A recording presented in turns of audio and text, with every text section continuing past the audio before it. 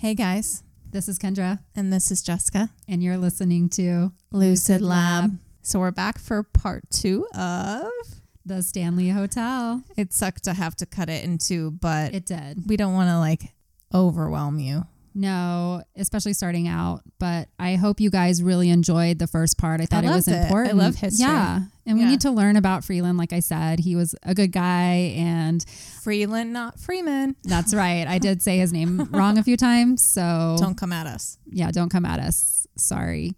But now I'm really excited because we get to talk about the paranormal part today. But before we jump into that, I just want to see, how are you doing today, Jessica? You know, I'm feeling a little good, a little bit more energy. Are you sleeping a little better, maybe? No.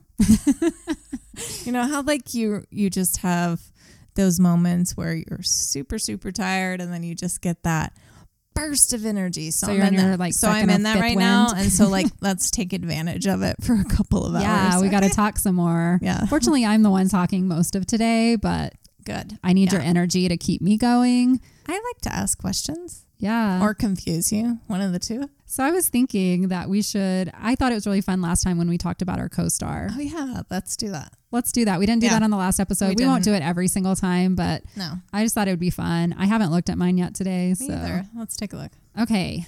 Mine says, write your feelings in a letter. It also told me, don't doubt yourself. I need to be confident today. I love that. So I want to read my do's and don'ts because they're always fun. It says, do beach hair. Beach hair? Like chair sit-in? Beach hair. Like, wavy, beachy waves. Beach I thought it was hair. Separate your words, Kendra. I thought it was you're technically kind of sitting in a beach chair. I am. Yeah, that's Get true. Haha. Or you're technically being a chair right now. I am being a chair. But it's kind of hard to do beach hair, like beachy waves in Colorado. We don't have any ocean nearby. I'd have to get a bottle with salt in it and water and kind of fake it. I can do that for you. It also says to do outdoor showers. That's the same fucking thing. I'm not doing an outdoor shower. It's 45 degrees outside today. That's okay. That's good weather. I'll do a hot tub. And then it says do mud masks. I can do a mud mask. That sounds nice. You already did all this yesterday. That's true. I had a facial yesterday. Yeah. You're right. It's just behind the times. It got lost. Why are my don'ts always words I can't pronounce? Hubris. Is that how you say it? Hubris? I always have to take your phone. It's like being haughty, right? Hubris. Hubris. I think that's when you think you're smarter than someone. I don't know. Right? We'll find out. Who knows? Don't. Captive audience? Oh. But you guys are kind of a captive audience. But she's reading this a day late. We already figured that out. So that's true. Stay captive. You're not captive. You can turn us off at any moment, but please don't. Don't coyness. I won't be coy. It's part of who you are, though. I am kind of coy. Sorry. Playing coy. Okay. Well, those are my do's and don'ts. Let's see if you have a better one. All right. So my day says, and I've heard this a million times since my spiritual awakening.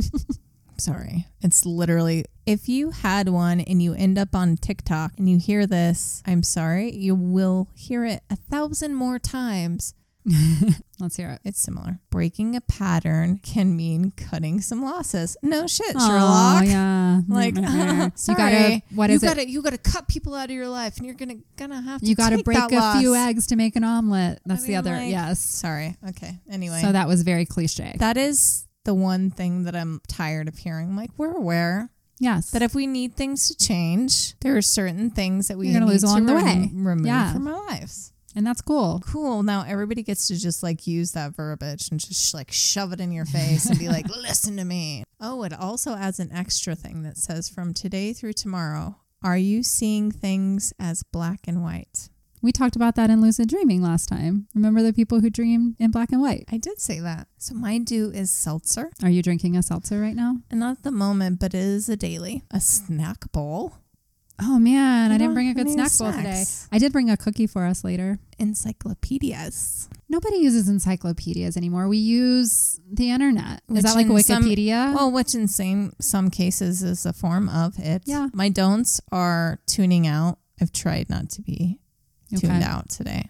Please don't. because then I'll feel really lonely if I look over and you've got a glazed over look. My other one is fake smiles. That doesn't seem like you. It's not. You're not a fake person. Like you're not, we're going to know if you're not, I mean, you probably Seriously, have to put on a fake smile. I'm honestly like taken apart sometimes by people because I'm not giving them my fake smile. Oh, like when people tell you should They're like, smile just more. like be a good person. And I'm like, I am, but I'm why just not should smiling today. I'm pissed off right now. What did I say in the first episode? Bitch face? Yeah, resting I'm bitch sorry, face. but it's not, it has nothing to do with you. Yeah. It will never have anything to do with you ever. I think a fake smile is worse than a resting bitch face in my opinion, but that's just me. What is I don't even know how to smile. You're smiling right now. Because I love you. Jessica smiles at me a lot. And then my last don't is polka dots. No polka dots here. I will agree. I'm not a polka dot person. I don't think I have many polka dot things either. I will literally never choose anything specifically because of polka dots. So we're good. Yeah. Polka dots. They sound fun. Polka dot. Polka dots. Polka dots. Polka dots. Polka dots. Well, that was fun. I hope you guys enjoyed it. Check out CoStar if you aren't already on that app. Maybe one day they'll sponsor us if we keep mentioning them. Yeah. We're going to jump into the Stanley Hotel again. We talked about the history last time and kind of left you hanging for the juicy part. I didn't want you to, but it's kind of getting a little long, and we weren't sure. I did a lot of research. I wanted you guys to hear it all. But yeah, now we're going to jump into the fun part. But we still need to learn a little bit more about the building, right? You're right. I did leave off after the history. So I am going to start out and tell you about the hotel first, and then we will jump into the ghostly part. Awesome. Well, so now I want to get into the Stanley Hotel itself. It's a magnificent building. It's beautiful. For anyone who's been there. Mm-hmm. You will notice as you drive into Estes Park, it is kind of a valley, and this hotel sets up on the hill. So Stanley actually he was very strategic about where he put the Stanley Hotel. He wanted it to be up there. He wanted it to have the best vantage point in Estes Park. Similar to his house, it has the veranda that's overlooking Long's Peak, which is the big central point of Rocky Mountain National Park. Some people say they feel like it's eerily looking down on the town, but this was quite the feat of architecture and top of the line, as I mentioned earlier, when it opened. It actually opened on July 4th, 1909. So as you can imagine, there was probably fireworks and like a big to-do when it opened. And what do I mean by top of the line? So the Stanley was the first hotel to be fully electric. It also had a steam laundry, which was not common in the time. And, the brothers liked the steam. All their rich friends were coming to stay. Yes, they had to impress them. They wanted them to stay and have posh parties. Yep. It had a hydraulic elevator. It had telephones in the guest rooms. That wasn't done. Wow. And there were 48 guest rooms when it was first built. And each pair shared a bathroom. And the bathrooms were connected to the rooms. This was not common back then. When you stayed at a hotel, there would be community bathrooms. Okay. So that was a big deal. You were sharing, but sharing with one other room. Is that still how it is? Because we haven't stayed there. It is not. It's been renovated several times. This was the original. The bathrooms also had running tap water, which I kind of mentioned earlier since he built water company to do that. Mm-hmm. This is also not something, running tap was not big at the time. Right. So everybody was hearing about this hotel and they're like, I got to see this because it was like new. He did also equip everything. It was a first fully electric hotel, but he knew that when they were building, and I'm bringing this up because it's going to come into play, built it where there would be gas lanterns in all of the rooms because with it being new, he didn't want like the electricity go out for some reason. So they also had that option where you could light gas lanterns, or if there were storms, because it is Colorado and in the mountains, we get a lot of storms. My power went out randomly the other day. Yeah, you never know. You never know. There's been so much wind this year. Crap out of me because everything in my room kicked back on really. And of course, it was like 3:20 in the morning. That's and all the witching hour almost. It was crazy. So the outside of the hotel was built in a Georgian style. This was not something you would have ever seen in Colorado at the time. It was something that was very popular with the East Coast socialites. The style of the hotel contrasted with the rustic style of all the other lodges in Estes Park, so it stood out even more. It was not an uncommon choice, like I mentioned, on the East Coast. It wasn't uncommon for the size and the quality of the hotel for this time period. It was just odd to be in the Colorado mountains looking this beautiful. beautiful. Yeah. It was originally painted a yellow, and I'm going to mispronounce this, ochre, O-C-H-E-R, ochre color. Okay. And then it had white accents and trim. And I actually have a picture of the original. Okay. And I will post that to the socials because it looks quite different. In 1935, when it was later renovated, that's when it was changed to the white color that everyone knows it for today. Right. But it was originally yellow. Yeah, I do want to see those. So the floor plan of the main hotel was laid out to accommodate the popular activities back at that time of the American upper class. So they built the music room, and it had cream-colored walls, pictures, classical plasterwork. So it was very ornate, and it was designed for letter writing during the day. So that's what the upper class like to do during the day, apparently, is write letters. Don't we have phones? They have phones, but they're still writing letters because not everybody has phones. So while you might have a phone in your room, who are you calling? Because most people don't have phones. Okay. And then at night, they would play chamber music. That was more of the feminine, like the women would hang out and write letters all day and maybe, practice calligraphy. And then they would listen to chamber music at night. And then there was the masculine side where all the men would hang out, and that was the smoking lounge. It's called the Pinion Room today, and it had an adjoining billiard room, and it was dark stained wood. So you can see like the opposite, like the music room was all light and pretty and ornate and windows, and then you had the dark rustic stained wood billiards room. I am too. I'd want to hang out in both. Yeah. And then it had a big granite arch fireplace for men to sit and drink scotch, brandy, whatever and smoke their cigars. Actually, Stanley, as I mentioned before, was raised in a very conservative household, so he did not drink. And being that he had tuberculosis, he did not drink cigars, but he didn't drink cigars? I'm glad. That would be really gross. He did not smoke cigars. Yeah. But he knew that was an essential, to attract that upper level man. He's going to need his place, so he built that for them. But he was quite the pool shark, apparently. Billiards was a big thing for Freeman Stanley. So am I. Are you? I am. I have some stories to that, but I don't know if I'm ready to give out my history of my life to everybody just yet. No, you have some to wait. Things are a little sensitive, but yes, I Keep used to play listening. pool for a long time, and my daughter exists because of it. Ooh, that sounds like a good story for the future. So outside of the main building, there's the concert hall, and this is a really sweet story. Freeman actually built this for his beloved wife, Flora, because she was very into piano playing. Modeled this after the Boston Symphony Hall, which is what they were familiar with. So it's a beautiful, ornate building. They built a stage there for theatrical performances, and it features a trap door so that people could go in and out. Yeah. And that's still there today. And then he built the lower level as a 2-lane bowling alley because that was one of his other favorite hobbies. Me too. Unfortunately, the bowling alley is not there anymore. Oh, that sucks. They ripped it out. I wish it was still there. That would be a really cool history piece to go see. And there's like concerts there today. And if you go on the ghost tour, you go into the concert hall because there's a lot of activity there, which we'll talk about in a minute. Yeah, it was built as a gift to Flora. So she had a place to play her piano and host, famous musicians and put theatrical presentations on. So, okay, we will be going back.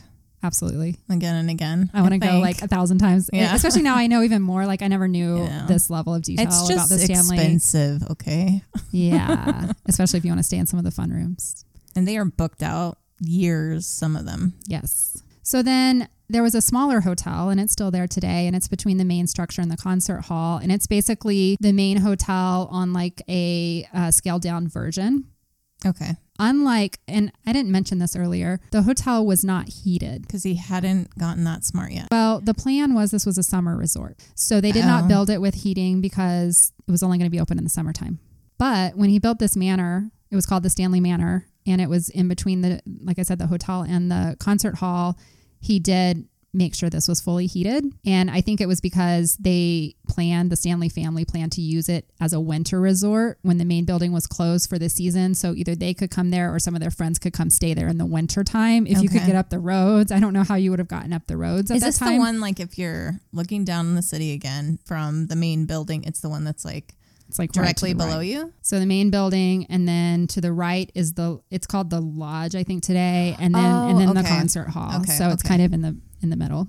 Okay. So Stanley built this thinking that at some point Estes Park might become like a ski resort similar to Vail and Breckenridge, but Estes Park never took off as a ski resort, so that manor was basically never used. It was empty most of the year. So I also want to mention that Stanley's steam car played a pivotal role in the hotel's operation. They wanted to use that, and you'll still see like some models of that today. I think there's a car in front of the hotel.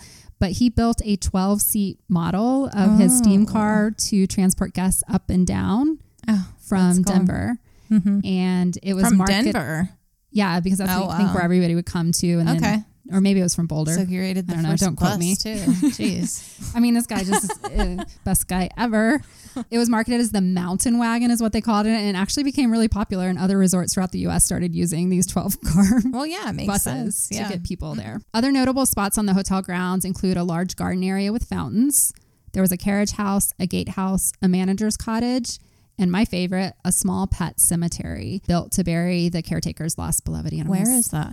It's still there today. We need to go during the day. Yeah. I've gone at night and during the day. Okay. We went back in the day to see the pet cemetery specifically. So the hotel was booming, as you can imagine. Everybody was coming out here. But at one point, Freeman, as he got older, he was like, I'm tired of running a hotel. I just want to chill. He created his own trust and put the hotel into that trust. But unfortunately, when he stopped funding it, it wasn't making enough money to keep itself supported, and they fell into bankruptcy. Oh no. And Freeman's, all that time? I know. That's it was really sad. He's done so much. And then in 1929, he was like, I'm not going to let my hotel go into bankruptcy. And he purchased it back himself.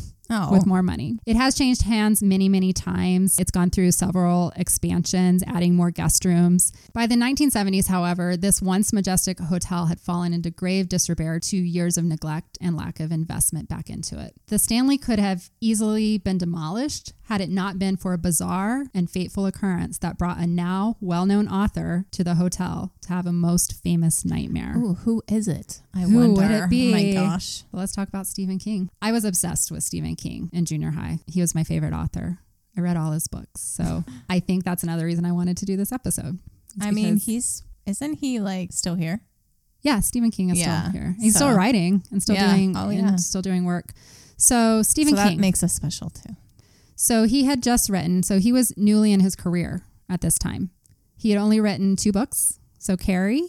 Oh. Which everyone loves Carrie. 2. Yeah. And Salem's Lot. Okay.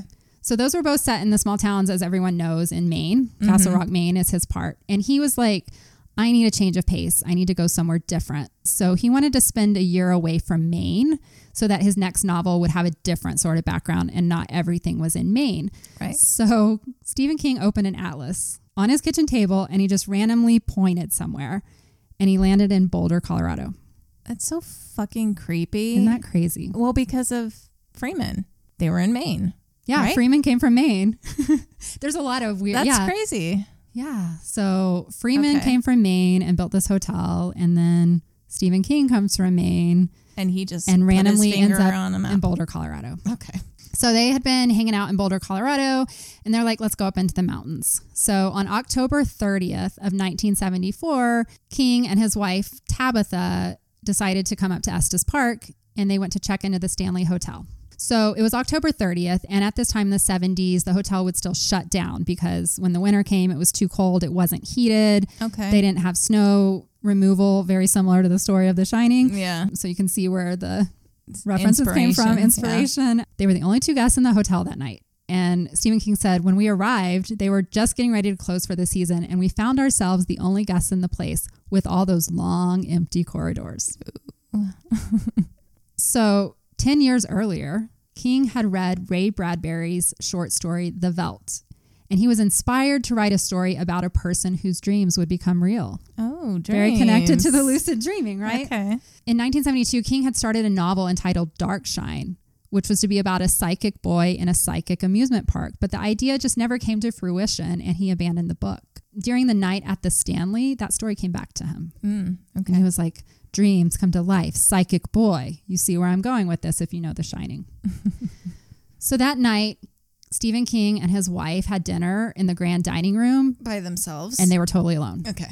And he said it was weird. They were offered one choice for dinner, the only meal that they still had available. I don't know. He didn't say what it was. Okay. And he said they had this taped orchestra music that was playing and theirs was the only table set for dining. He said, except for our table, all the chairs were up on the tables. So the music is echoing down the hall. And he said, it was like God had put me there to hear that and see those things. And by the time I went to bed that night, I had already started putting this book in my mind. That's cool. After dinner, his wife decided to turn in, but King was like, I'm going to walk around this empty hotel. And he ended up in the bar. Same. He ended up in the bar, Yeah. right? Well, I mean, all of it. Where do we always end up when we wander? I think it's so cool that there are people when in a situation like that, they're inspired. It's those like weird moments for me that I'm like, okay, what can I take from this moment? Yeah. What is it? And that's why I love. And I'm just like hearing the story and I'm picturing The Shining. It's just, exactly. It's amazing. So Stephen King said that night, he went to the bar and he was served drinks by a bartender named Grady. So he just sat there at the bar, just him and the bartender, which is also a famous scene in The Shining. So I hope I'm not spoiling The Shining for anyone. If you haven't seen it, watch it. I mean, if you haven't at this point, all we're going to do is either convince you to go watch it finally in your life or you know what's happening. So Stephen King said, that night I dreamed of my 3-year-old son. And it was also quoted, I wanted to bring this up because we talked about lucid dreaming last week. Mm-hmm. This felt like a lucid dream to him. Okay. And he had also been writing about a dream coming to life. So there was some connection here. When I'm reading this, I'm like, check it out. I lucid said we dreaming. Sprinkle it in somewhere. It's sprinkled in here. Yeah. So he said, that night I dreamed of my 3-year-old son running through the corridors. He was looking over his shoulders, eyes wide, screaming, and he was being chased by a fire hose. By a fire hose? By a fire hose. He said he woke up with a tremendous jerk. He was like sweating all over. He said he almost fell out of the bed. He was just like, oh my God. Yeah. He said he got up, he lit a cigarette, and he sat in a chair. Maybe it was warning him not to light a cigarette because he is the fire hose. The fire hose Don't was do like, that. I'm going to get you. I'm burn down this house. So he said he was sitting in a chair looking out at this beautiful view of the Rockies. And he was like, by the time he finished smoking that one cigarette, he like had a whole outline for his book. That's awesome. So The Shining is a book that was released in 1977. It was his 3rd published novel and it was his first bestseller. That's awesome. And then Carrie and Salem's Lot became something else. Yeah. His entire life. But The Shining was really successful. what set him off. Yep. And then people went back to his earlier ones. The novel was adapted into a 1980 film by Stanley Kubrick. And then there was also a 1997 miniseries. I want to talk about that. So just a quick rundown in case you haven't seen The Shining. It centers on a man named Jack Torrance, and he was a struggling writer, kind of goes along with Stephen King. He was a recovering alcoholic, which Stephen King has spoken openly about. And he accepts the position as the off-season caretaker of the historic Overlook Hotel in the Colorado Rockies. I mean, I've looked at jobs like that and I'm like, I might go crazy. Right. But I don't know. They have stuff like that here in Colorado. Like, come take care of this area. I don't during think the I winter. could do it. Like, yeah, I don't know. Anyways, he goes up there. His family goes with him in the book. Like, he brings his son, and his son possesses what's called the Shining, which is a psychic ability, which goes back to that earlier story that Stephen King. Was it Dark? Yeah. It Dark was Shine. Dark Shine. Yeah. Yeah. Okay. So he incorporated that in there. I'm starting to remember things. Okay. Yeah, you're getting better. And so the psychic abilities allows the child to glimpse the hotel's horrific true nature. So I'm not going to spoil it. Stuff. But they go up there at the end of the season, just like Stephen King did. That's how the book starts. And they get stuck up there because of a winter storm and all kinds of crazy, scary, murderous things happen. Yeah. So there's a popular belief out there that the Stanley Hotel was used in Stanley Kubrick's movie for The Shining, but it wasn't. So the actual hotel used in the 1980 movie was the Timberline Lodge in Mount Hood, Oregon. Which is interesting. And that was just for the outside. Like when you saw the view of the outside of the hotel, it was the Oregon movie, but all the inside was a movie set in Hollywood. I'm sorry, it wasn't in Hollywood. It was in England. An extension of Hollywood. So really, the Stanley didn't have anything specifically to do with the movie. It was just that inspiration and Stephen King having that crazy lucid dream and just that eerie feeling of being in the Stanley is what inspired The Shining, which I think is kind of even cooler than it just being a set for the movie. Yeah. Like The Stanley spoke to him and brought this book alive. That just goes to show you how powerful the book is because the Stanley still became important and this, landmark, regardless of this movie that didn't actually match what you can go see and stand at. So I think a lot of people know this, but I wanted to share with you. Stephen King was not a fan of Stanley Kubrick's movie. Yep, I know that. Yeah. He thought that it was a little hokey. He thought it didn't show the madness of Jack Torrance in the way that he wanted.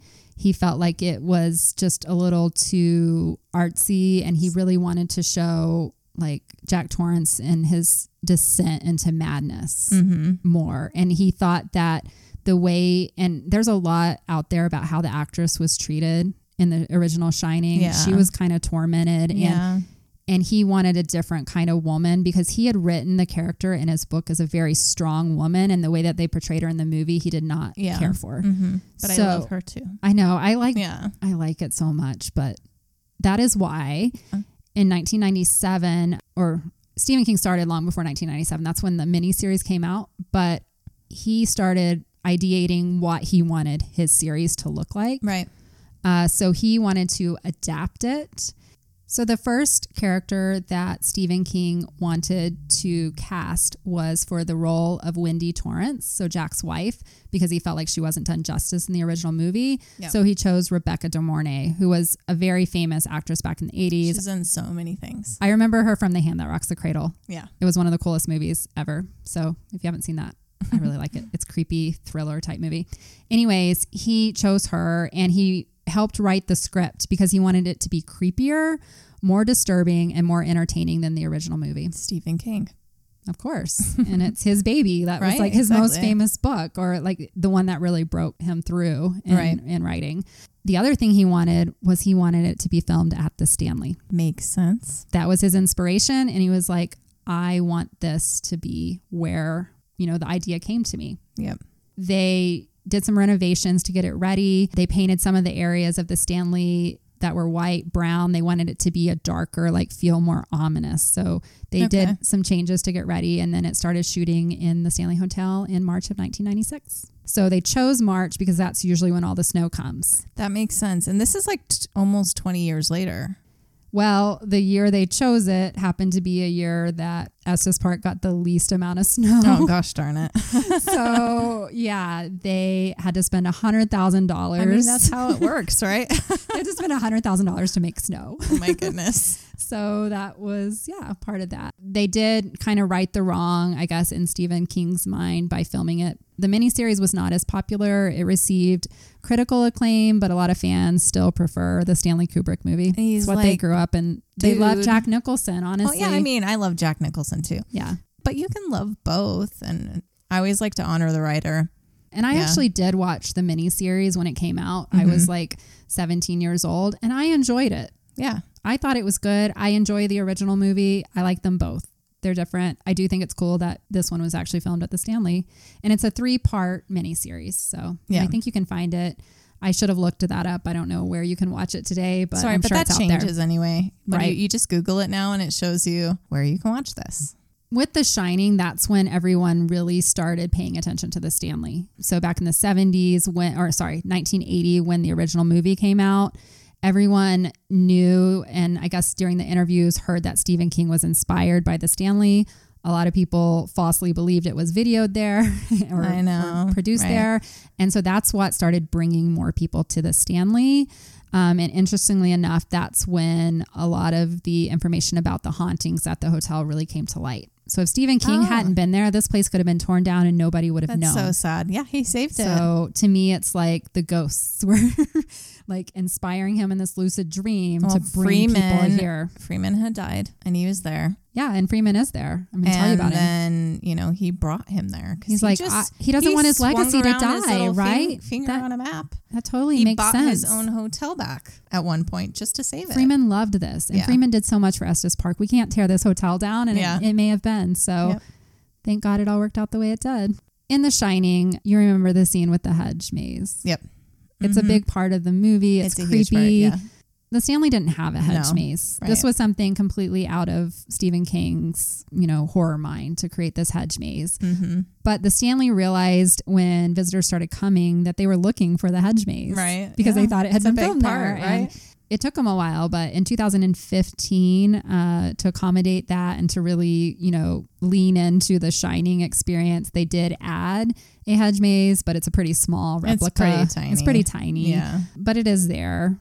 Pictures more than anything, I would assume. You stand in front and take just a picture. For the nostalgia. I tried to visit it. They don't need to lose there. actual children in there. No, we don't need the hedge maze to come alive. This isn't Harry Potter. The hedge maze, I didn't get to experience it because it was completely iced over. I went in my first trip to the Stanley. I went in, I think it was December. So hedge maze wasn't happening. It was probably like 10 degrees outside.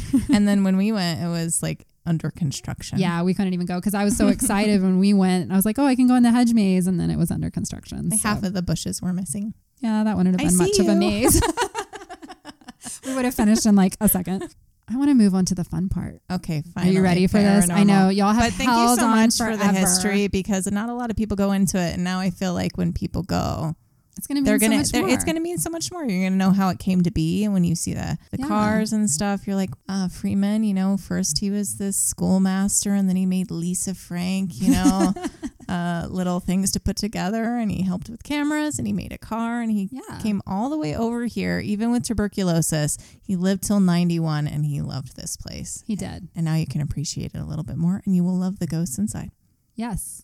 Okay, get to it. So let's go to the ghosts. Let's get to the fun stuff. So there's a lot of prominent ghosts known to haunt this hotel. Fortunately, most of the ghosts at the Stanley are actually pretty friendly. They may spook some of the guests. Be? I mean, I think most ghosts are. They don't seem to have like malevolent reasons. So as I've mentioned before, the Stanley Hotel is a repeat guest on most haunted lists. It's most definitely worth a day trip. If you come to Denver, I think you should come there. It's hosted its fair share of paranormal investigators from shows like the Travel Channel's Ghost Hunters and Sci-Fi's Ghost Adventures. And there's actually a hotel paranormal investigator. Stays is there? part of the hotel. And her name is Lisa Neihart. And she leads Lisa monthly. I'm just kidding. So if you really want to get into it, she leads monthly ghost hunts. And so those are more in depth. You can take the 90-minute ghost tour like I took, but she will lead paranormal investigations, which I think is pretty cool. Maybe we should go do one. But she likes to call the Stanley Hotel the Disneyland for ghosts. Yeah. It's like the Haunted Mansion. The most notable is Freeman Stanley himself. He's most often seen in the lobby and the billiard room, his favorite place, right?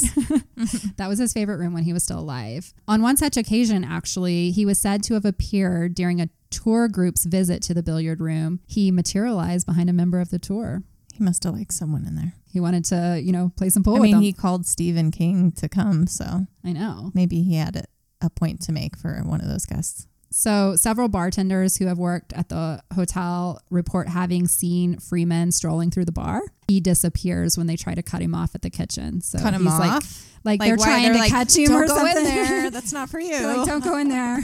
And he's like, fine, I'll just disappear. So not to be left out, Flora is like, Freeman doesn't get to have all the fun. Or Freeland. Flora was like, I want to haunt the hotel as well. So she is known to continue to entertain guests with her piano playing in the music room.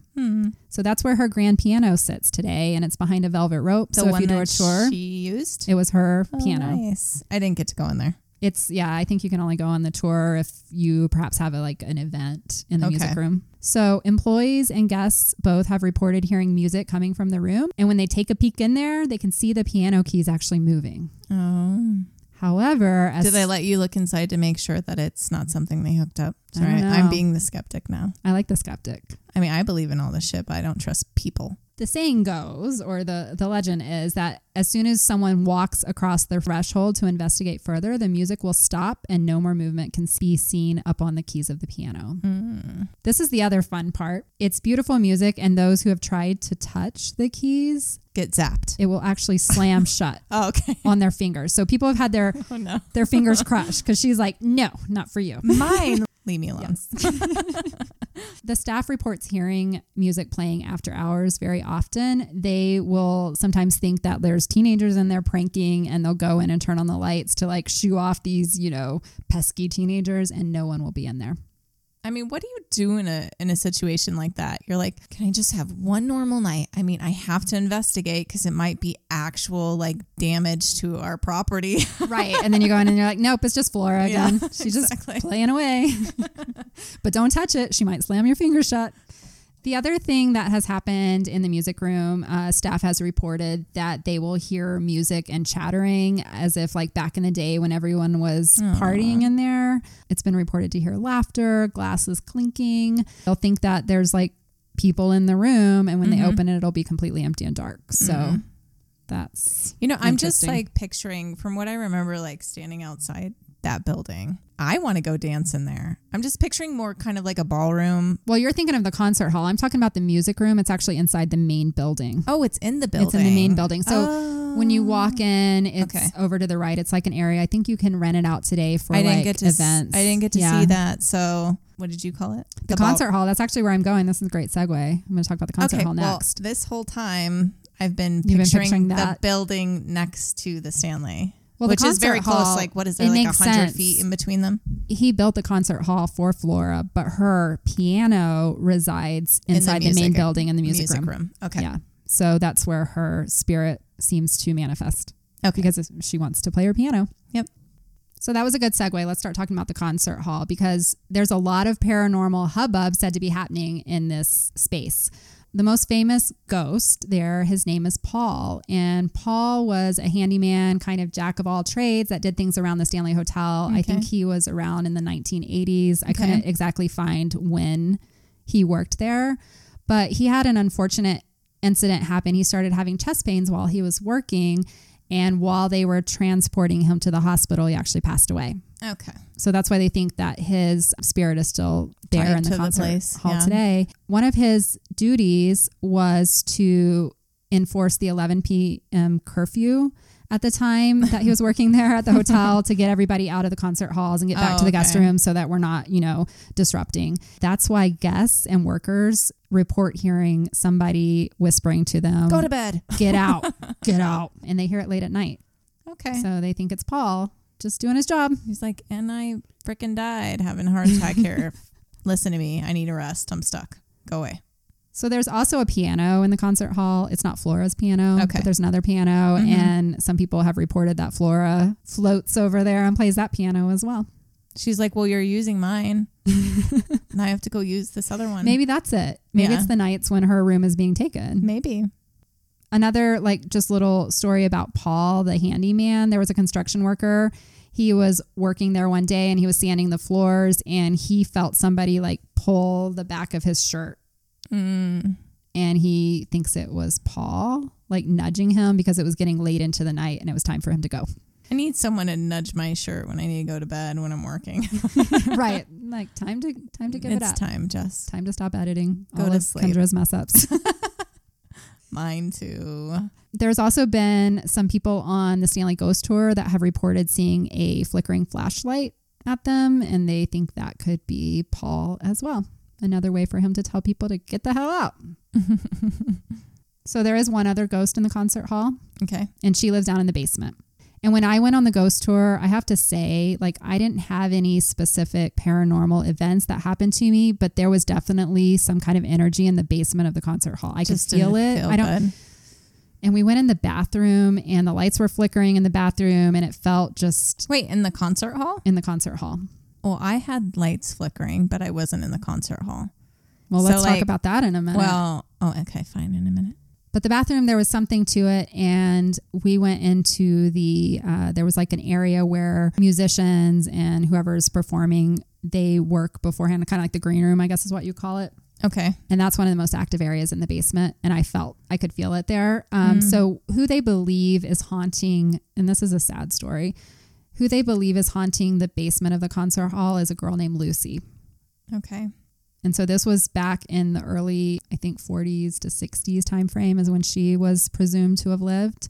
And they don't really know her exact age. She was a young girl. She was probably age 12 to 19 is what I've seen in different accounts. Okay.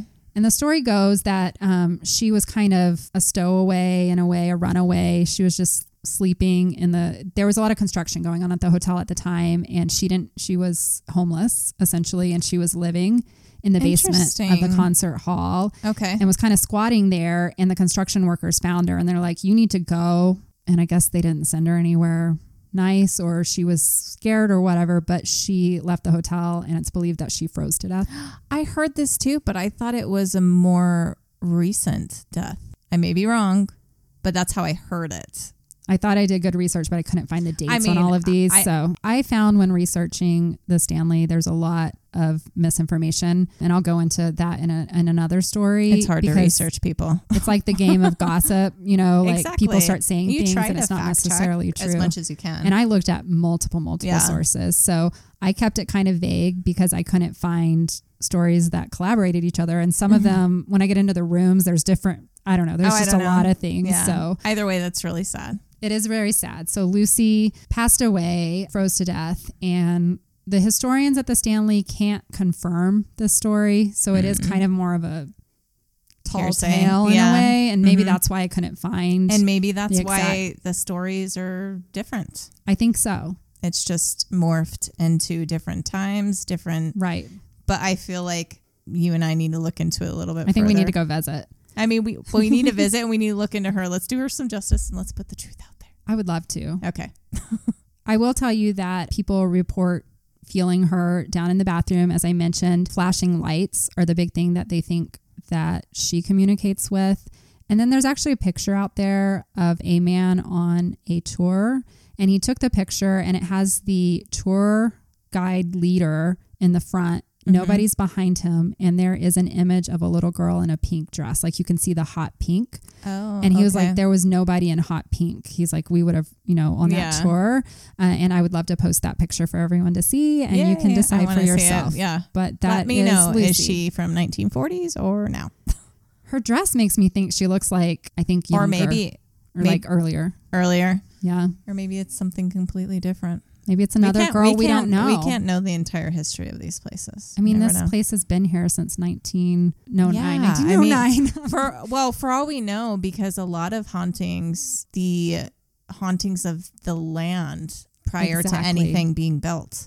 Which is why I wanted to go into the land. It could be one of the little girls from down the way who climbed all the way up and got lost and got stuck. And we never knew. But I do know of everywhere we went in the ghost tour, there were 2 spots where I felt the presence, and the basement of the concert hall was one of them. Okay. So now I want to move back to the main building. And when you walk into the Stanley, there is the grand staircase. Oh, and you remember? It's beautiful. It's so pretty, and I want to go up so much. Yeah. But you have to be a guest. You can't go up unless you're a guest. Yeah. They didn't even take us up that on the tour that I went on. They will take you up the grand staircase on a day tour, but the night tour they won't, because they don't want to disrupt their guests. Yes, that makes a lot of sense. Yeah. So there are all kinds of antique mirrors and portraits along this staircase. It's beautiful. I will post a picture. But it's believed, and it's been called the Vortex, because they believe that it's a popular passageway for the hotel's ghosts to move between the afterlife and into our lives, I guess. It's had some like paranormal, like Harry when Potter. investigate. Yeah, kind of something like that. In 2016, there was a visitor from Houston, and he snapped some photos on the grand staircase, and he was just taking a picture because the staircase is beautiful and a lot of people take it.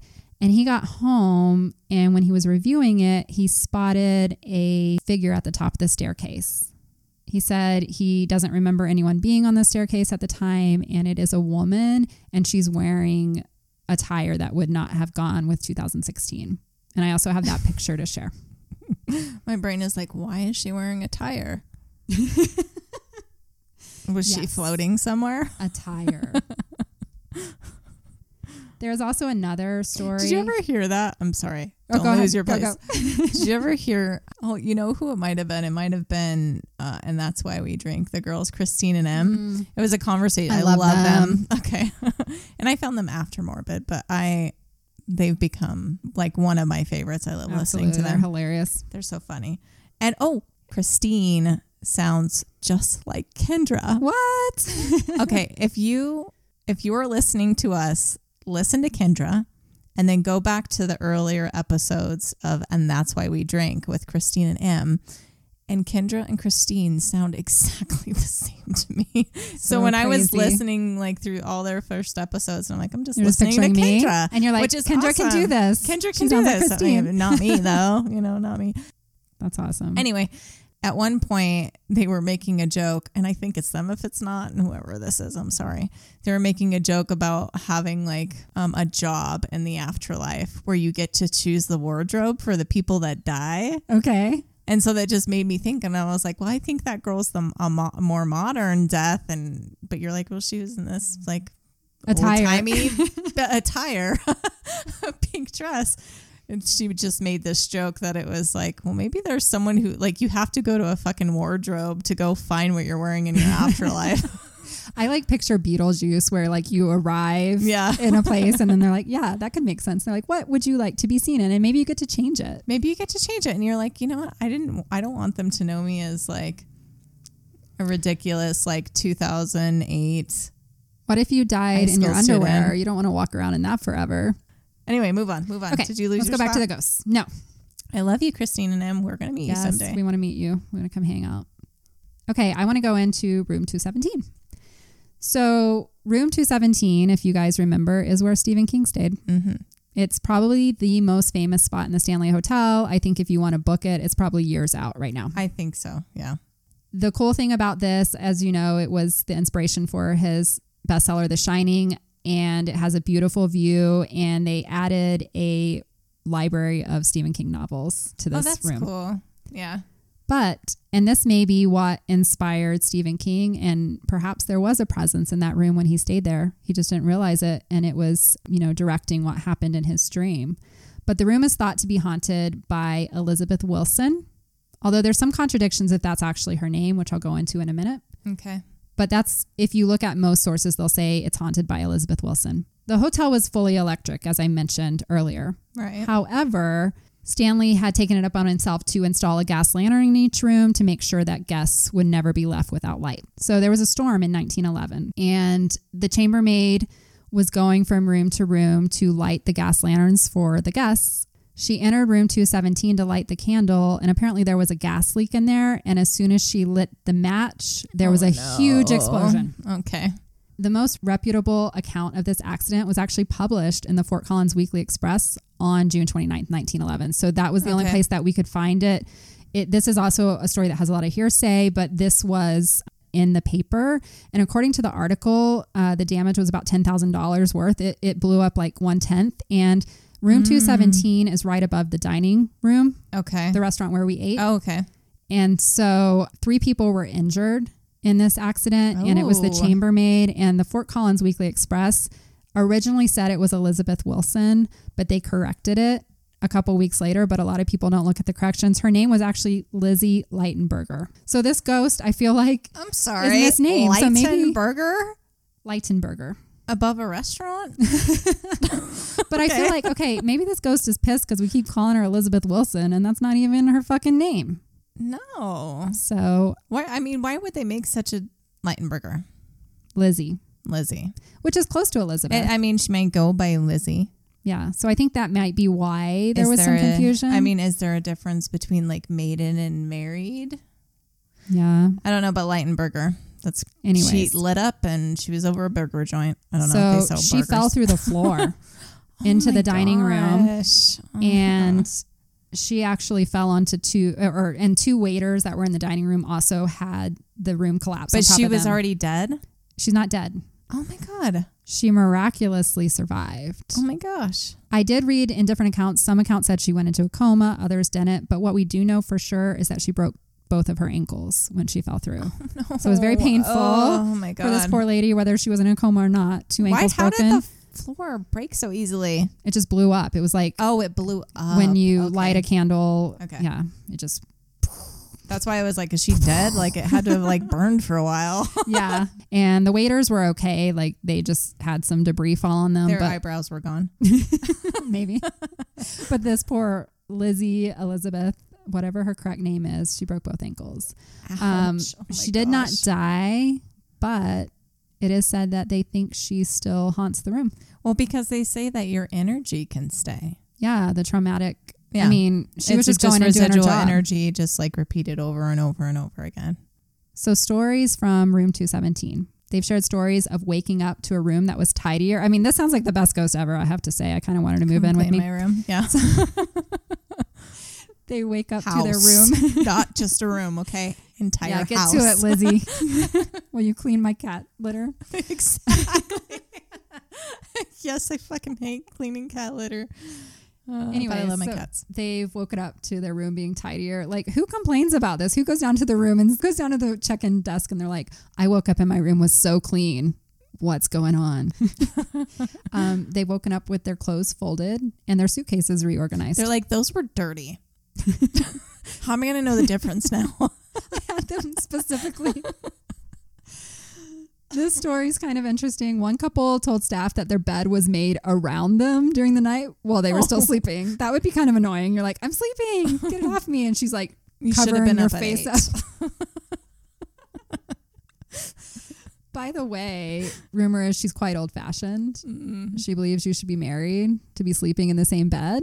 Oh, she's like, I'll just mummify you. Bad you. So it's said that when unmarried people are like sleeping in the bed together, they've reported a chilly settling into the bed between them. Oh, so she's like not happening. She's a cock blocker is what I'm hearing. That's awesome. She's like, you're not getting any tonight until you get married. Wait, you said 217 specifically. 217. Okay. You got to book it out like, 20 years from now or something. I'm going to forget in 4 years. So other guests have reported their shoes were lined up neatly on the end of the bed. Thank you. Once again, it doesn't sound too bad. The other thing that people have noticed, so this room used to be a larger suite until it was remodeled in the mid 2000s. So it was like one big, large suite. And so people have reported seeing shadow figures passing through the walls. Like perhaps there's a ghost in there that's like just moving in what used to be the larger suite. So then don't get 217, get 216 or 15 or 14 you can or see 13. Coming and then out. You're going to have experiences too. There you go. Exactly. Cheap hack. So one of the biggest myths about this room is that it's not available and people can't stay there, but you can. It just takes a long time because it is the most popular room. Yeah. So you can book it, but God knows when you'll actually get to stay. I've gone on the Stanley website so many times to see if they ever get cheaper. You're always going to pay premium. I'm sure this one's 5 times as much. They don't. The cheapest is like $370, and that's every room. That I've looked at. So the whole reason I'm doing this podcast is to try and get into room 217. You shall let us in. We're going to manifest it. It is happening. Get woo. On October 31st. No, wait. So I have one last little story about this room. So there was another famous movie filmed at the Stanley Hotel. Yes, I know. And it's very annoying. Dumb and Dumber. I mean, I love the movie. Okay. So now I'm going to tell you a little... Yeah. A haunting little thing I had. I'm going back to it. The bathroom. Okay. So like I had to go to the bathroom. Mm-hmm. I left the restaurant and the bathroom's like down this little staircase, right? Like, that's where the bathrooms are. And I go into the bathroom, I'm all by myself and the lights are flickering on and off. And I'm like, okay. That always happens to me though. Yeah. And then it's an old hotel. You're and like, then whatever. Things are always, my lights flicker in my house all the time.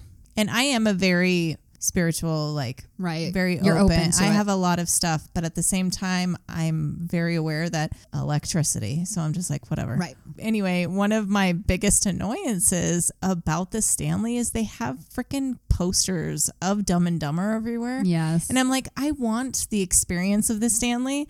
And I'm walking out of a bathroom stall to look at Jim Carrey and Jeff Daniels looking really dumb, like and with I'm their like, little this just haircuts. Does not fit the ambiance. I'm sorry. A quick little thing is I went into the bathroom with an earring. I came out and we were getting ready to leave. And I was putting my jacket on and my earring was gone. It's just gone. So I have an earring left at the Stanley somewhere. That's crazy. And you wouldn't have done anything in the bathroom to knock an earring out. I mean, and you would have noticed. It was going dark, like the lights would turn off and they would come back on and then it would flicker and turn off, turn back on. And one of my earrings is there. Maybe someone in the bathroom was like, I like that. The woman at the top of the staircase took your earring. It. I have an earring there. That's crazy. I wonder if you had an experience at the Stanley then. It's just I have a piece of me there. And what's really crazy is it's an earring that I've had since I was like 17. So it's special. It kind of was. And I'm like, it's not like it was like fancy or anything, but it's special. It's green and it's like this color that I always liked. And so if anyone finds it at the Stanley, dang it. If you see a ghost wearing a green earring. While they were filming the Dumb and Dumber movie, it was in 1993, the crew mentioned just crazy things going on, similar to actually what your story was. They would swear they had put something somewhere and then they'd turn around and it would be gone. They would have things knocked over. So there was some kind of paranormal stuff going on. Jim Carrey himself requested room 217. And because he's a celebrity, of course, I'm sure they just knocked whoever was in there and put him in there. He wanted to go there to stay where Stephen King was inspired. He stayed there for 3 hours. That's it? He came down from room 217 to the front desk and was just like, I need a new room. He looked like he had seen a ghost, I guess. Yeah. He was white. They said he was very disheveled and scared looking, basically. And so they gave him another room. But unlike most people who experience paranormal activity, a lot of times you want to share that experience. Jim Carrey has yet to talk about what he experienced. He doesn't want to talk about it. It's been brought up in interviews. He will not talk about it. So none of us know what happened. She probably mummified him and he couldn't get out for a minute. That probably. She made that bed up around him tight. He's such a jokester that no one would believe him. So he's like, I'm keeping this to myself. Yeah, I don't think he wants to be seen as crazy. Yeah. You know, a lot of people, unfortunately, are seen that way. But I thought that was interesting. Yeah. And now he's kind of there for life because they leave his poster up in random places. Yeah, and they have things in the gift store for his movie, too. I mean, I love the movie, but it's like, I came here for the Stanley. I didn't come here to see Dumb and Dumber in the girls' bathroom. So if you watch Dumb and Dumber, there is an image of the Stanley Hotel when they're pulling up, when they're chasing down the woman that he's in love with, played by Lauren Holly. I can't remember her name in the movie. And then also when they walk into the bar in their goofy outfits. That's part of the Stanley Hotel. Okay. So now let's move on to what is considered the most active part of the Stanley Hotel, and that's the 4th floor. Ooh, I didn't. Neither of us, right? I have not been on the 4th floor. Neither of us got to do it. Okay. I did a night tour, and so none of the tours will take you to like the rooms. Said. You have to book them because they don't want to. And I appreciate that. If I'm staying there and paying $300 a night, I don't want to hear people traipsing about all by myself. I don't need you viewing this. Exactly. Thank you. So the 4th floor, when the hotel was originally built, the 4th floor was an attic area, and it was actually where the female employees would stay with their children. So it was like an attic area with little rooms. Like it was not built out, I guess, for the posh East Coasters. It was built for the people working there. We can still just call it a 4th room instead of the attic. Yeah. I mean, a 4th floor instead of the attic. Yeah, it was a 4th floor, but it was not a guest hotel Just area. The workers. Okay.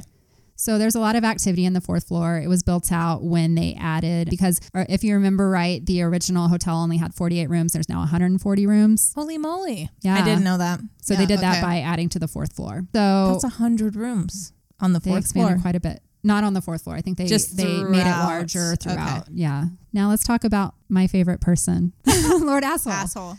Lord Dunraven. Let's talk about room 401. Lord Asshat. Okay. Some people would say room 401. Sorry. Okay. Some people say this is the creepiest room in the hotel because it is haunted by the unfriendly male ghost. This is the only ghost known in the hotel to be unfriendly to people. Mm-hmm. So people assume this ghost is Lord Dunraven because he owned the land prior to Freeland and he was a known asshole and maybe he's being taunted in his afterlife. I mean, it's possible. Brought back to the place where he, screwed people over. He's vengeful. It was going to be named after him, but everybody signed a waiver to say, hell nah. So now he's like, I'm going to live here forever. Exactly. Women have claimed that they were touched by an unknown presence while standing in the room's closet. So he seems to hang out in the closet like a real creeper, and he inappropriately touches women. Ugh. And by that, they mean their hair will be kind of played with. They've reported having an arm wrap around their waist. Oh. Or their shoulder, when a man or a woman comes up and hugs you from behind, that kind of feeling on their shoulders. Some women have reported having a hand moving up the back of their leg. Mm-hmm. So he's a creeper. Yuck. And he likes to touch women. Men don't feel particularly welcome in this room because he likes women, I guess. They have sometimes felt like when they're laying in bed, someone is pressing them into the bed and not letting them get up. The men. Yeah. Not the women. The women he's too busy flirting with and groping. Yeah. Several men have reported their jewelry disappearing, specifically their wedding rings. So one man claims he witnessed his wedding ring inexplicably moving across the bathroom counter and into the sink. Just like slowly being pushed over. Yeah, like he was trying to put it down the drain. In the drain, yeah. On another occasion, witnesses reported there's a light in the corner that kept turning on and off. While the light was off, they told the ghost that they knew he was there and they would only be there for 2 nights and would he please just turn the light back on? And it came back on. He's like, fine.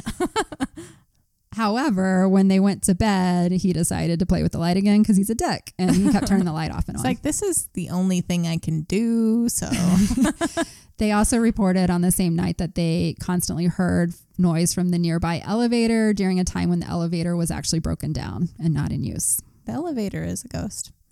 Maybe. This is the room that people have reported seeing a ghostly face in from the outside. So if you're outside the hotel looking up at room 401, it has been reported to see a face looking out the window. This has happened when the room was not booked. Oh, okay. For any of you guys that are fans, and I used to watch this myself, the sci-fi show Ghost Hunters. Yeah. They actually stayed at the Stanley Hotel and did a paranormal investigation.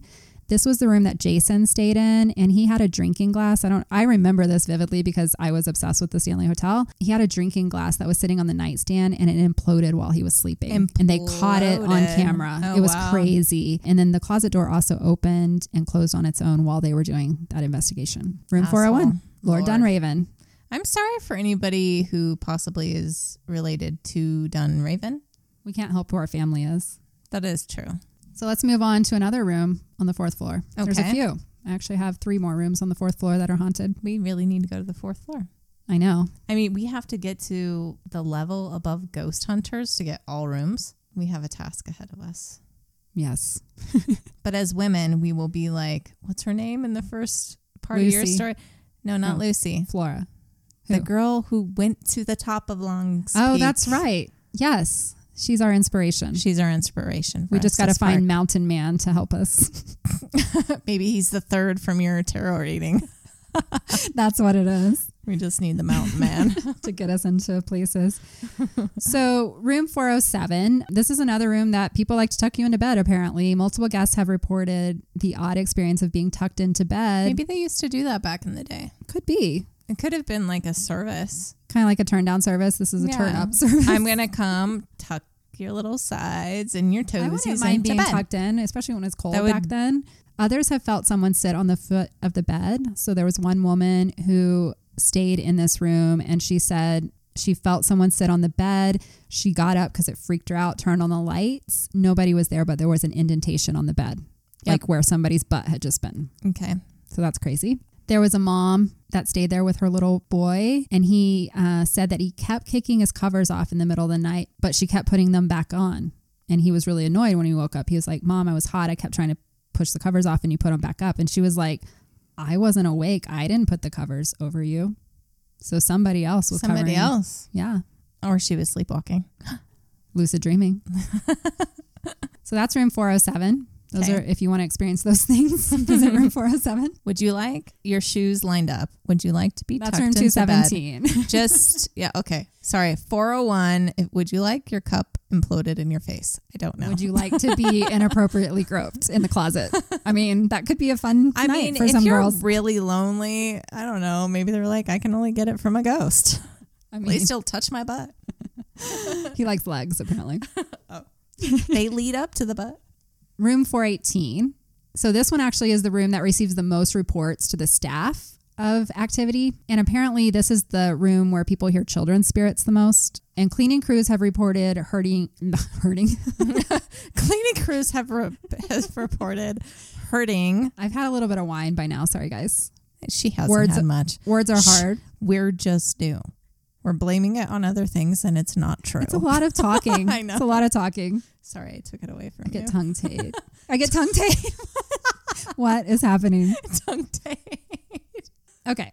So cleaning crews have reported hearing strange noises from the room, as well as seeing impressions on the bed when the room has been empty. So they come in to make the bed or clean it, and it looks like a bunch of kids have been sitting on the bed. So when guests stay in the room, they often report they hear children playing in the hallway at night. One couple reportedly checked out of the hotel very early in the morning, complaining that the children in the hallway kept them up all night. However, the staff said there were no children booked in the hotel. Covers, once again, this seems to be a thing at the Stanley. Covers are sometimes removed during the night. So in this room, they take them off you. In the other rooms, they put them on you. Not for you tonight. No turn down service. Screw you. You are going to be cold. It makes sense. It's little mischievous children. They're like, I'm going to rip the covers off you. My mom tucks you in and I take you out. Yep. And then hangers in the closet are known to move on their own. So maybe kids run around in the closet is what I think of. Or they're like my daughter. Bathroom lights have also been reported to turn on and off on their own. I feel like I have to give context to that. Yeah, go. I came to Kendra's bathroom lights turning I off see on their where own. you're going. The closet child. Yes. So like we came to Kendra's house and there was like no furniture in here, and I had my daughter with me, and she ran upstairs, and as any kid, I think adults too, it's just fun to be in an empty house. Yeah. Okay. I agree. And she went up there and we found her in a closet of one of the rooms. And she's like, this is my room now and we're moving in here. And she didn't want to leave. She didn't want to leave. I think you had to bribe her with something to get her to leave. Yeah. Like she would have stayed in that closet for hours and hours. And I remember doing stuff like that when I was a kid. I'm like, this is a playhouse. My special place. Maybe that's what your daughter will do one day when she's a ghost. She's going to play with hangers in the closet. Yeah. Okay, so speaking of kids, a little girl staying in room 418, she told her mom the morning after, she was like, some little boy kept tickling me during the night. She's like, he kept waking me up and tickling me. And her mom was like, were you afraid? And she's like, no, I told him to stop and he did. I mean, if my daughter said that to me, obviously the mom had to have been prepared for ghostly encounters at the Stanley. Because if my daughter came to me and was like, oh, this little boy was tickling me while I was sleeping, my response would not have been, well, did it scare you? Well, so I do know when you check into one of these rooms that are supposedly haunted, they do give you, it's like a little printout and it says what has happened in that room. So I think when you go into these rooms, you are planning for something. Yeah. Mental preparation. So that could cause. It could influence you as well. Yeah. If you want to be skeptical. I mean, if we go back to our lucid dreaming, maybe it influences a lucid dream. Who knows? I am my own. What am I? I am a massive devil's advocate. I like that. For everything that I talk about and everything that I think and feel. But even though I know what I feel and I feel is real, I will literally argue the exact opposite the next second. I think that's good to think about it that way. I'm a Gemini, so I look at all sides. Like and you're rising Gemini, so it makes sense. It's always been like spit in my face, like, oh, you're such a devil's advocate. And I'm like, that's who I am. Be gullible and believe everything. You have to think of all sides. And right. It's within me. Well, let's move on to the next room. So this is the last room on the 4th floor that you can stay in that is reportedly haunted. It's room 428. Okay, let's see if you like what the ghosts do. So this is like a pick your own adventure hotel. So. You get to choose which room you want to go to. They did say it was Disneyland for ghosts. So room 428, guests have reported hearing footsteps above them and furniture moving. That sounds kind of annoying. If you've ever lived in a first floor apartment, that's what I picture. But here's the thing is people are hearing footsteps and furniture moving, but it's actually physically impossible for anyone to be above them. There's no rooms above there. And the slope of the roof wouldn't allow anyone to be walking or anything up there either. So that's kind of odd. Maybe the children were playing on the roof. However, maybe, possibly, the real haunt in this room that everyone brings up is a friendly cowboy. They don't know who this guy is. A couple awoke to find a Wild West cowboy pacing at the end of their bed. After watching him for a few minutes, they asked him to leave politely, and he did. So he's like, okay, sorry, miss, I'll go. Sorry, miss. Sorry, little lady.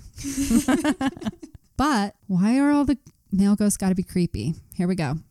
He would not leave, but first he had to lean over and kiss the lady on the forehead. Female guests have reported waking up to find Mr. Cowboy leaning over their bed as if he's about to kiss them. So he's a kisser. That's kind of sad, though. That kind of makes me think of it's like a residual memory, and that this cowboy was staying there and he was saying goodbye to his partner or whatever while she's still sleeping. He kisses her on the forehead and he leaves for the day. He goes and dies. Oh my God, you're probably right. This was a dude ranch, and this was, it could have been someone who never stayed at the hotel. That's what I thought of. Like, he doesn't know who it is. It's just someone in the bed. And he's stuck in that. He's stuck in the loop of leaving her and kissing. Maybe he wanted to say something instead of just kiss her, and then he dies. And so he felt like he didn't do enough. I'm sorry. So it's a loving cowboy. Yes.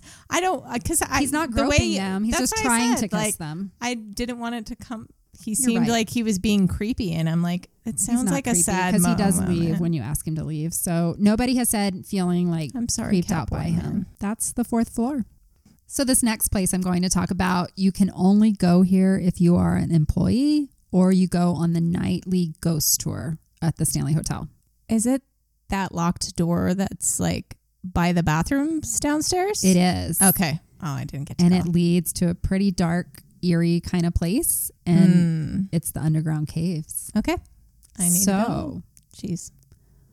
The caves here have a high concentration of limestone and quartz, which is why some paranormal investigators, ghost hunters believe that the Stanley may have captured so much ghostly encounters is because that is known to hold energy. So it makes sense when you're down there that you feel this energy, because I did. And it's very cold. So why would a hotel need a network of caves underneath? You may ask that question. I did. The reason is in the early days of the Stanley, remember they're catering to the swanky. It was seen as unprofessional for the staff to actually be seen by the guests. How dare they? Yeah.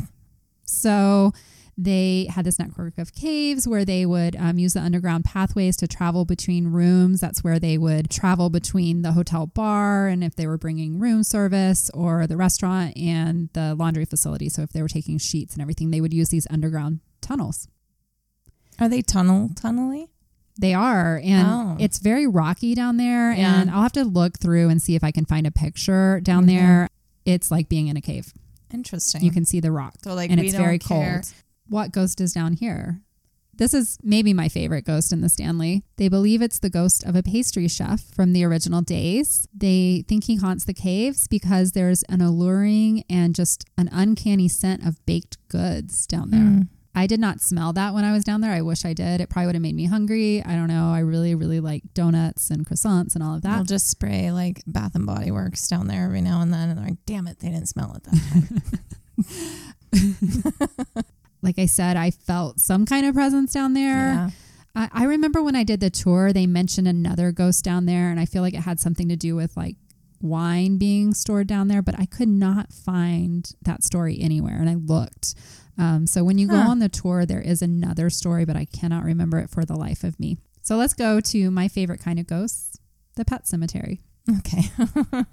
Because I love animals. I can't help it. So do I. I just proved it by holding Kendra's child's gecko. Yes, a little leopard gecko. And then I showed her a picture of me sitting on my brother's couch. I was holding a baby goat, a snake, and a bearded dragon was on my head. Yes. And I was about to be held a tarantula. So I love everything. Animals are just the sweetest. I think I like them more than people. Well, so, you know, they judge you truly. They're like, I just don't like you. I'm not going to call you right now. It's true. Let's get to it. The pet cemetery on the property was where the owners of the hotel and the caretakers would bury their beloved pets over the years. And guests have reported seeing ghosts of some of these animals wandering the property. So among them is a golden retriever named Cassie. Oh, she has to be a good one. And Cassie is said to still deliver newspapers. They talk about this on the ghost tour as well. And people have heard her specifically in the lodge, because if you stay in the lodge, there's like outside doors. People have reported to hear scratching at the doors, like a dog wanting to let them in. And they open the door and there's no dog anywhere around. So they think that's Cassie. And then there's a white cat named Comanche.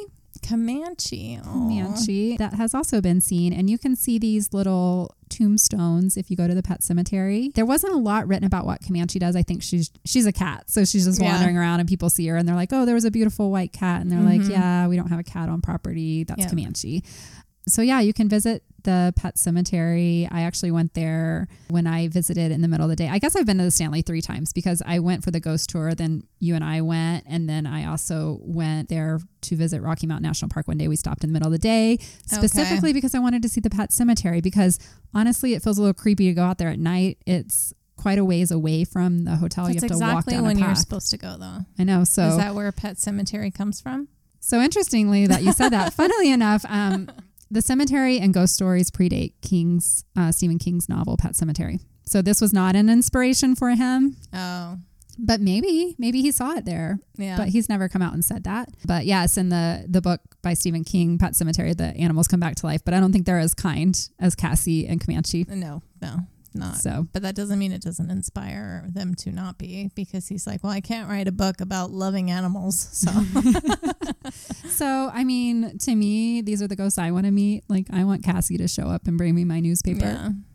So that's all the ghosts that are out there, or the stories. I did want to share. So I was looking for like more experiences from people who have gone to the Stanley as guests, and there were some newspapers around the Fort Collins area, which isn't too far from Estes Park, and Denver, and people asked for stories for people who had been to the Stanley Hotel. And so I just wanted to tell a few of those because I thought they were interesting. Cool. And Jessica, you had your experience with your earring.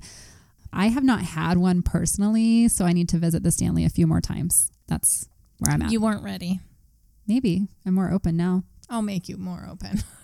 Yes. I think you're like the one that wants to be open. Yeah. But you haven't had enough experiences. But you're eager to, or like you're just more open to having it happen. I want to meet someone in the afterlife. Like, I want to communicate. I mean, obviously my tarot reading said that, right? Maybe it's time. Maybe that's why you were brought into my life. It may be. But here's a quick thing. And I feel like I need to say this. I don't know if anybody knows. I mean, we talked about how we met and that how quickly this podcast came together. But you're learning about us, listeners, just as we're learning about each other. Right. Because we don't know a lot about each other. I mean, we know what we need to know. We know that we work well together and that we can pull a podcast together in a few months, but we've purposefully not gone into detail about everything because we thought it would be better to I want to uncover that on this podcast. We want to learn about each other the same time you're learning about us. We really do. And so we're like, you know what? Why are we can't talk about too much. Maybe save it for the podcast. It makes for some really awkward happy hours. It does. It's like, so, okay, we can't talk about that. We can't. What is a safe save that subject? For the podcast. Let's talk about. But here's what's weird. It's never been weird between us. Not even during those times. It's just easy. It's easy. Perfect. It's hard to make friends. Yes. At our age. It really is. And not have there be any sort of like judgment in some way. Mm-hmm. And when I met you, there's none. Yeah. It just clicked. It's like I can tell Jessica anything and she's not going to be like, you're crazy or this is weird or I feel like I can totally be myself. Exactly. And now we're going to be ourselves in front of all of you guys. It's just that we have to hold off connecting with each other until we talk to you. We want it to feel authentic, and so you because guys we are know busy, it will and be. I'm like, if we're going to talk throughout the week, then crap, we'll have nothing to say. That's true. Although I feel like we will never run out of things to say. I don't think so either. As evidenced by how long our first 2 podcasts have been. Yes. Okay. So I'm going to read a couple of stories. This lady was from Fort Collins, and she said there were definitely children in our room. Also, an older man with a mustache, I wonder which guy that was lurking in the corner of my room in the middle of the night. I'm thinking, Dunraven. She didn't say what room she stayed in. Okay. Another woman, she came from out of town, and she said she stayed at the Stanley for an educators conference, and she kept hearing something like a remote control car in the room next door, and she said it happened all night. So I'm trying to think of what that noise sounds like. Anyway, she went to the front desk in the morning, and she was like, it was really loud. It kept me up at night. And the front desk said, that room's empty. Nobody was there last night. So a remote control car. I mean, it could have just been a wind up, whatever. It could have been. Yeah, like something from back in the days, like a little I'm toy guessing for a little boy. A child playing. Girl. Another one was, she said, we were walking around the hotel and my daughter had a fairly big strand of hair just go completely horizontal. She said her hair was wet, so it couldn't have just been like a static electricity thing. I was about to say that. I'm like, that happens. Like, she said a big strand, so I don't know. A chunk. I'm thinking a chunk of hair just went up, so that's kind of weird, right? Yeah, that is weird. Okay. Dunraven loves playing with women's hair. Could have been him. It could have been him. Someone else said their can of hairspray kept moving off the bathroom sink.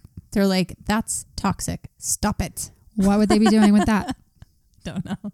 Starting a fire. Ghosts don't need to spray their hair. For a Lightenberger. Okay, so a family on a hotel tour snapped a picture on the stairs. And this is another one that I'm going to add to the Instagram because I think it's really interesting. They said, so this was a day tour where they were able to go up the grand staircase, and they said there were no little girls on the tour, but in the picture there is a little girl and she's wearing a little white dress in the picture. So I'll add that to Instagram and you can decide for yourself. Okay. Another one that has picture proof at this moment is a visitor was outside and they looked up to the 4th floor and they could see a woman, and it looked like just a woman hanging out and looking out the curtains. They took a picture because this woman looked, once again, kind of old-timey, and they showed it to the hotel workers, and they couldn't explain it because that was actually a time when that part of the hotel had been closed off to do reconstruction on the rooms. It doesn't say what floor. I believe it was the 4th floor. I do have these pictures. We'll add them to the Instagram. You can decide for yourself. These are well published out there. So I have the picture of the woman at the top of the stairs that I mentioned earlier, and then these two. And then I have Lucy from the basement. So 4 of them. I need to go meet Lucy and ask her, what time are you from? Nobody knows you. I want to tell your story. So to wrap this episode up, I just wanted to say, the Stanley Hotel, it is listed right now on the National Register of Historic Places today. It does, like I said, have 140 rooms, so you are able to stay there. If you don't want to stay in the main building, they have built some, more modern apartment style residences that you can stay in. And there's actually expansive condominiums they've added where if you want to stay for, months at a time, you can. Yep. Yeah. If you can't afford a night at the Stanley, they do have lots of restaurants. They have a bar. You can go in the hotel at any time. You are not able to go everywhere, but you can go in the main lobby. You can see the grand staircase. You can go on the outside. You can go to the pet cemetery. You can go to the hedge maze. You can go to the gardens, and you can take a tour. They have daytime historic tours, and then they have the night tour, like I mentioned in the ghost tour. And they just started a new tour called the Shine. It's a Shining theme tour, and that one they actually took one of the cottages and set it up as a scene, I think, from the original movie. So that was just added. I know, I wasn't able to do that one last time. Yeah. Another little tidbit is there is a channel in the Stanley Hotel on all the TVs that plays The Shining. I heard about this. Nonstop. So when you stay there, you can watch The Shining. It's not just the movie. They also play the TV series. Do they? Back. Okay. Yeah. It's alternated. None of those tours, like I said before, will allow you into the guest room, so you will need to book. If you go on their website to book, they have a whole separate section called Spirited Rooms, and that's where you can choose to stay in one of those rooms that I mentioned before on the 4th floor or room 217. There is a television screen outside of the tour office that features ghosts that have been caught on camera by tour guests, and that's really fun to look at. I checked that out when I was there last time. Also, the concert hall now serves as a venue for many bands go there, comedians go there. They actually have a seance there now. Hold our very first live show there. I love that idea. Whenever it happens in life. In 10 years. Hopefully sooner. October is a great time if you want to go to the Stanley and you want to have some creepy stuff. They call it the Twin Terror Weekends. They actually have a murder mystery dinner you can attend. Oh, I don't want to do that. Yeah. They have something called the Shining Ball, which I really want to go to. Yeah, we're going to have to do that. You have to dress up to go. And then they also have the Halloween masquerade party. See, and they also do a New Year's masquerade. They do so many fun events up there. But that's so cool. And it sells out fast. And I will say their website is www.stanleyhotel.com. And that's where you would go to either book a tour. I think the tours are around like $25 to $40, depending on what you choose. And they're all times of the day. They're all times of the day. Yeah. But I highly recommend the ghost tour because it's fun at night. Yeah. During the day, you can go up the staircase, but they don't let you into the guest rooms No, ever. of course not. I think a lot of people go there hoping to see that. To do that. Yeah. Yes. But the new Shining tour sounds pretty cool. Room. So. Yes. Sorry. Yeah, you have to book. I guess if you're on the second floor, you can walk by it. You can't just like knock and be like, I know you're in 217 and you've waited 5 years for this, but let me in. And they're like, I paid $1,500. No. Get out. So yeah, that's the Stanley Hotel. I loved it. I hope you guys enjoyed it. I just wanted to share the legacy of Freeland Stanley and get to know him, and then all the fun ghosty stuff. I did a lot of research here. I hope I brought you, the most accurate information. I'll put sources, all of that in the show notes. And thank you for listening. Thank you for listening. So there we are. We're done with our second episode. Holy moly. It was a long one. It's not 1:30 in the morning. It's so not. We're already ahead of where we were last time. Yay, your first episode. How does it feel to be done with that? So good. I was nervous coming in. Sorry, your first research topic. My first, yes. Yes, it feels good to have my first episode done, and we hope you guys are along for the ride. And I wanted to add in there, I meant to, when I was wrapping up Stanley, we would love to hear any stories from those of you who might have been to the Stanley. Share. We'd love to hear it. And we are hoping to incorporate some stories of yours. We are still figuring out what that name will be, but we will be incorporating that into our podcast. I mean, we could just call it stories, but we want something catchy, something fun. But yes, Stanley, anything, and taking it back, an episode or two. Lucid dreaming, if you have lucid dreaming stories. I don't know if we asked for that specifically before, but any lucid dreaming stories, astral projection, anything you want to talk about. Oh, that brings me to something. What? Actually, so we talked about Morbid in the first episode. I was looking at their most recent release today. Okay. And it's so ironically it's a listener stories episode too. Oh. But it's so ironically about dreams. Like lucid dreams, or like I don't know if it's specifically. I haven't been able to listen to it yet, but it's like dreams, astral projection, stuff like that. Crazy. And I'm like, but we just recorded this. Well, how I take it is the world is waking up a little bit. We're able to talk about different things. This is who we are, and we're going to put it out there. I still don't know when these episodes are coming out. Honestly, it's the editing and it's the social, and we don't want to do it badly because we do want to be here. And just please have some compassion for us when these do come out. Yes. Because we want to keep doing this. And we will, but we'll go ahead and end on putting out our socials real quick. Yes, definitely. Okay. So we have Facebook and Instagram, TikTok. Just go follow these, please. If you don't see much there yet, we're going to build them. We're working on it, guys. We're working on it. We want to give you good content there too. They're all Lucid Lab podcast. So just straight Lucid Lab podcast. Our website is lucidlabpodcast.com. And then our email is lucidlabpodcast@gmail.com. And that's where we want to hear from all of you. And we do have a P.O. Box. Just in case you want to send us anything, it's P.O. Box 251 East Lake, Colorado 80614. Send those stories in. We can't wait to hear them. Or anything.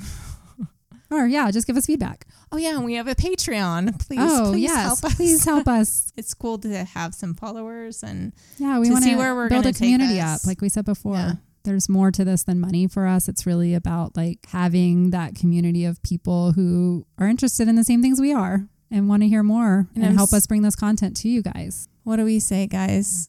Yeah. How are we closing this? We're still working on that, but I think you were 55 the other day. How old are you now? I'm 55. Oh, today I am going to try and be a little younger. Okay. I won't tell y'all how young. I'm definitely not.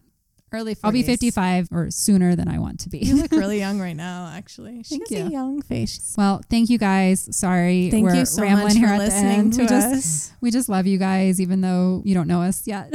But you know what? I'm thinking of the people who are going to find us even like 3 years from now. Yeah. Or like, I want to start from the beginning because I'm putting it out there. Hello, you, 3 years from now. Welcome to our podcast. We're glad you're here. And we love you. And in the meantime, stay lucid. Bye. Bye, everyone.